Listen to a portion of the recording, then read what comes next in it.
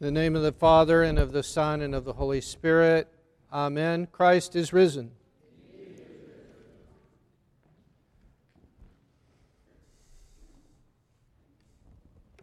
The homily this morning is about enduring God's tests as a pathway to healing.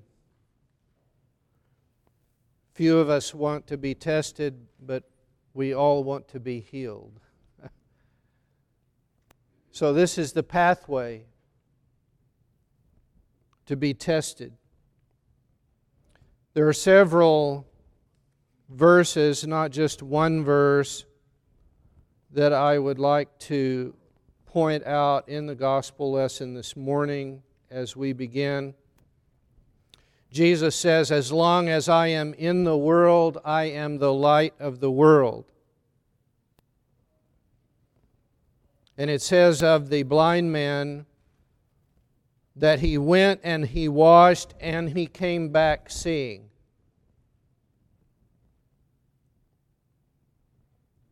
When he was asked in front of the Pharisees,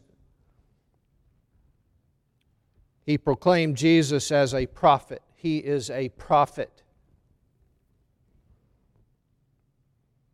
And when he was further grilled by the Pharisees, he says,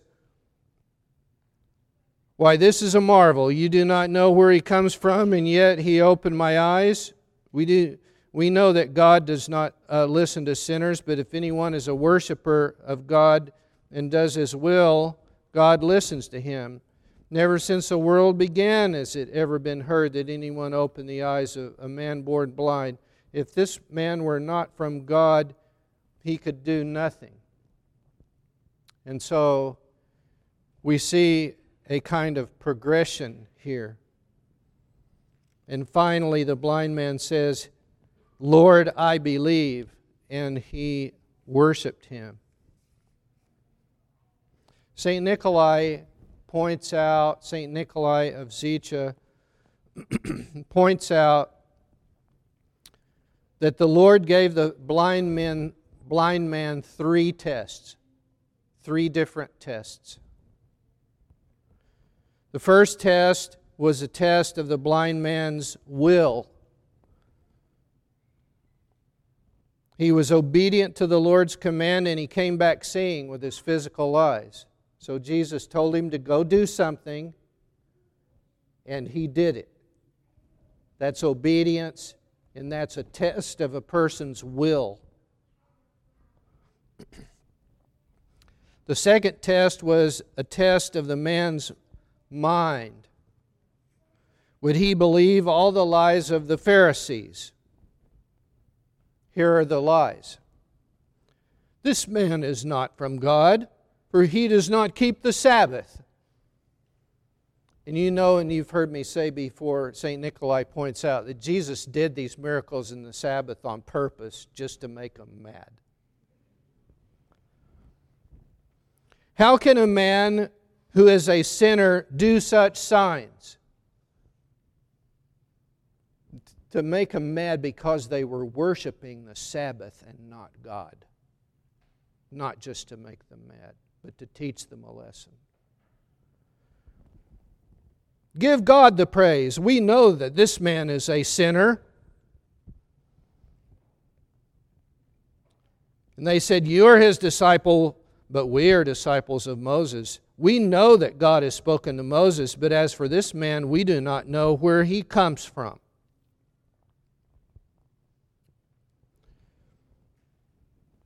You know, there were many accusations against Paul and Silas. You may remember these accusations. When they were arrested, the accusations, "These men are Jews and they are disturbing our city. They advocate customs which are not lawful for us Romans to accept or practice." And the crowds joined in attacking them, and the magistrates tore their garments off and gave orders to beat them with rods. And when they had inflicted many blows upon them, they threw them into prison and charged the jailer to keep them safely. Having received this charge, he put them into the inner prison and fastened their feet in stocks. But what did Paul and Silas do? About midnight, Paul and Silas were praying and singing hymns to God. And the prisoners were listening to them. So we are tested in our day. We might hear something like this: how could a God of love allow suffering in the world? Jesus was a prophet, but so was Confucius, so was Socrates, so was Muhammad and Gandhi and others, and no one has a corner on the truth.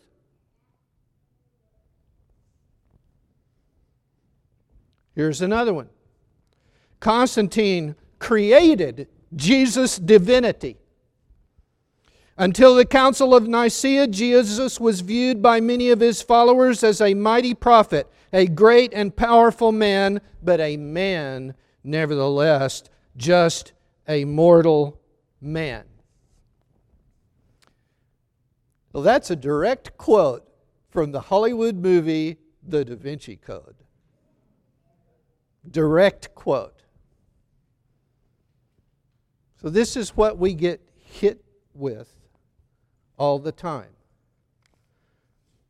But what did we get hit with this morning in the hymns? About St. Constantine. You know, St. Constantine was trained as a soldier and a military commander by the most brutal, bloody, murdering Roman Empire in the history of the Roman Empire, Diocletian. And yet we hear in the hymns, and to a large extent by the influence of his mother,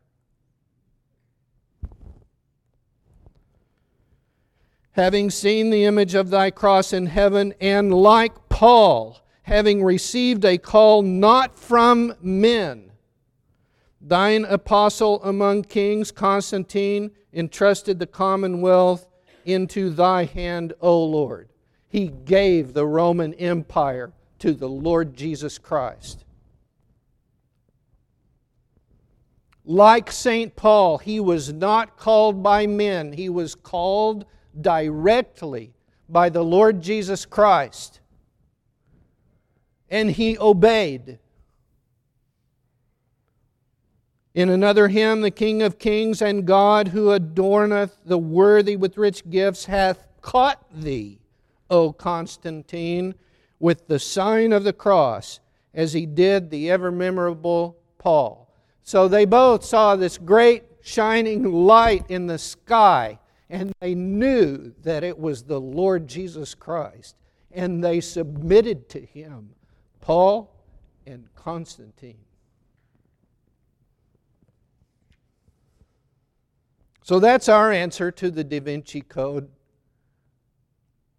dialogue. Here's another one from that same movie, but I hear other people quote it.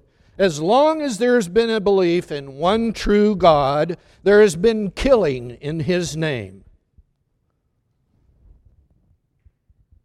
And what about the Crusades? Or, I don't believe in organized religion because the church is corrupt.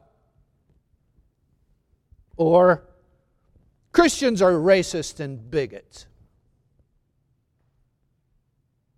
Now let me ask you again, do we get tested in our time? Yes, we do. And what for? For the healing of our souls. That's what for. So we can't turn away from it. The doctor is here with the medicine. We cannot turn away from the medicine. The third test of this blind man was a test of his heart. Having tested his will and his mind, now the Lord tests his heart. Jesus says, "Do you believe in the Son of God?" And he answered, "And who is he, sir, that I may believe in him?" And Jesus said to him, "You have seen, and it is he who speaks to you." And he said, "Lord, I believe." And he worshiped him. That's the heart. That's the heart. And now his spiritual eyes were opened. Not only his physical eyes, but now his spiritual eyes are opened, and he saw Jesus as God. Jesus said, "As long as I am in the world, I am the light of the world." St. Nikolai says this. This reply of his is also for us. We are his contemporaries, for he is alive forever and ever. And today we have the confirmation of his words, "As long as I am in the world, I am the light of the world." As long as he is in man's soul, he is the light of that man. As long as he is in the midst of a people, he is the light of that people. As long as he is in a school, he is the light of that school. As long as he is in a workshop, he is the light of the work and the workers. Anywhere from which he withdraws his presence, a total darkness prevails. The human soul becomes in him a hell. A people without him becomes a pack of famished and ravenous wolves. A workshop without him becomes a place of grumbling and hatred. And think of the hospitals and prisons without him. They become dark caverns of despair. Indeed, whoever thinks on the days of his life, days without Christ and days with him, this man has in himself a witness to the truth of those words of the Lord, "As long as I am in the world, I am the light of the world." Is this not a poignant commentary in the world that we live in today? Mass shooters in our society, we hear it nearly every day in the news. They are famished and ravenous wolves. Our schools and our colleges and our universities, they have become poison factories of folly. Our politically correct workplaces, places of grumbling and hatred. So how might we apply St. Nikolai's words to our own situation in our day? It is incumbent upon us to respond appropriately to the tests which are placed in our lives by God for the healing and strengthening of our souls. Appropriately respond. The Lord may ask us to do something we don't understand. We must obey Him. He may allow us to be confronted by our fellow man in such a way that we're tempted to betray Him, or at least hide our knowledge of the truth. We must confess Him and proclaim Him as God. He may seek and find us who have become outcasts in our family, at our school, at our job, even in our church or in public life. We must believe in Him and continuously worship Him. Because the tests God introduces into our lives are a means of healing of our souls, our mind, our heart, and our will. May we reclaim that healing which we were given in the waters of baptism by the power and operation of the Holy Spirit, and may our lives be reoriented towards obedience, perseverance, and faith. We believe, O Lord Jesus Christ, our Savior. We believe that Thou art the Son of God and the light of the world. We, together with the choirs of angels and the saints in heaven, and Thy whole church on earth, worship Thee, O most gracious Lord, Thee and Thy Father and Thy Holy Spirit, the consubstantial and undivided Trinity, now and ever and unto ages of ages. Amen. Christ is risen.